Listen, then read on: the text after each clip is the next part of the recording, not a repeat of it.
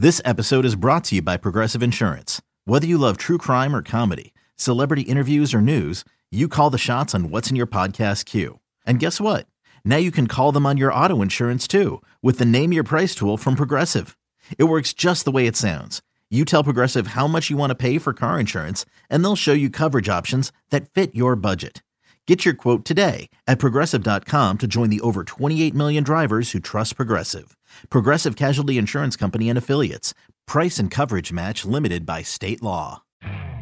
You could spend the weekend doing the same old whatever, or you could conquer the weekend in the all-new Hyundai Santa Fe.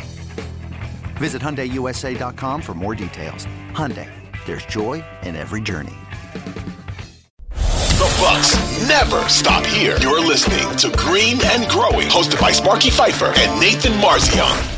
How about the other guy talking about role play? Joe Ingles. Yep. 6 of 7, 5 of 6 from 3, 4 boards, 4 assists, 17 points, also in 25 minutes. And when we talked about Joe Ingles earlier in the season, my boy Marzion over here is like, man, I don't know, man. Defensively, he is what he is. Just what is he going to do once we get to the playoffs?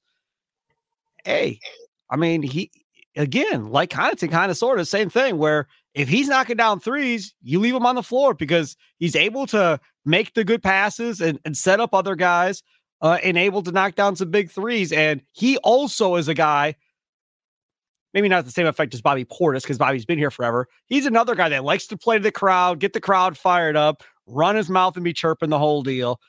So when he's going good, he can really kind of bring the energy on the floor to that Bucks basketball team. It really is a pleasant surprise how good his three-pointer has become after the first couple weeks of him being here, because he did not shoot it well.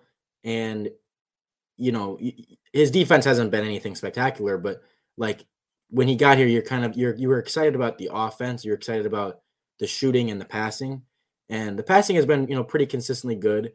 But when he first got here, the shot, or when he first came back from injury, the shot was not good. And it just, again, yeah, like you said, I was a little bit skeptical. I was like, I just, if he can't really shoot that well, he's going to be some 31% 3-point shooter.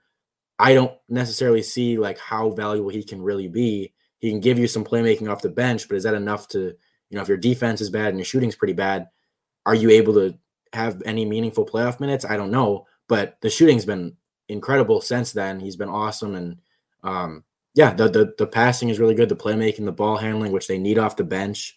And yeah, he looked awesome. And he's becoming a guy that when he shoots, I feel like it's going in. And yes, that's what you want. Those are the guys that, and it's I don't know, as good as Grayson Allen is as a shooter, I trust Joe Ingles' shot to go in more than Grayson Allen's, even though Grayson Allen is probably the better shooter.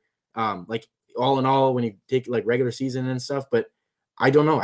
I watched Joe Ingles shoot. I feel like it's going in, and that makes me comfortable.